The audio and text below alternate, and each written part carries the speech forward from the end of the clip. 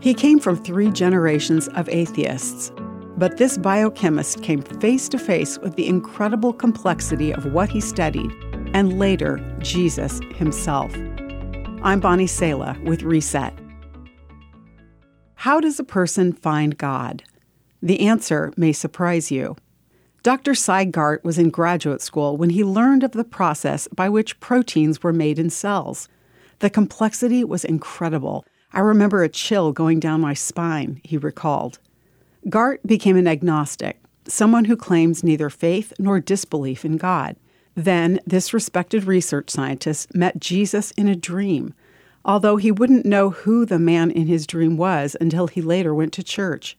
Dr. Gart had no intention of seeking a God he didn't believe in until God found him.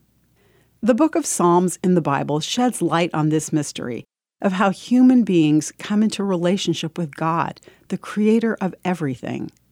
The singers of Psalm 80 cry, "Turn us again to yourself, O God of heaven's armies.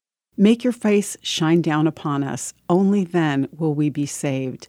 3 times in the psalm, this plea is made, and it's a plea that God always lovingly answered then and answers now. In God's inexplicable love for us and desire to have relationship with us, He longs to make His face shine down upon us and save us. God is the one who turns us to Himself. Longing to know God today? Ask Him to turn you around to Himself and meet you in your need for Him. I'm Bonnie Sala with Reset. To hear this again, read or share this, or to find more resources like this, visit guidelines.org.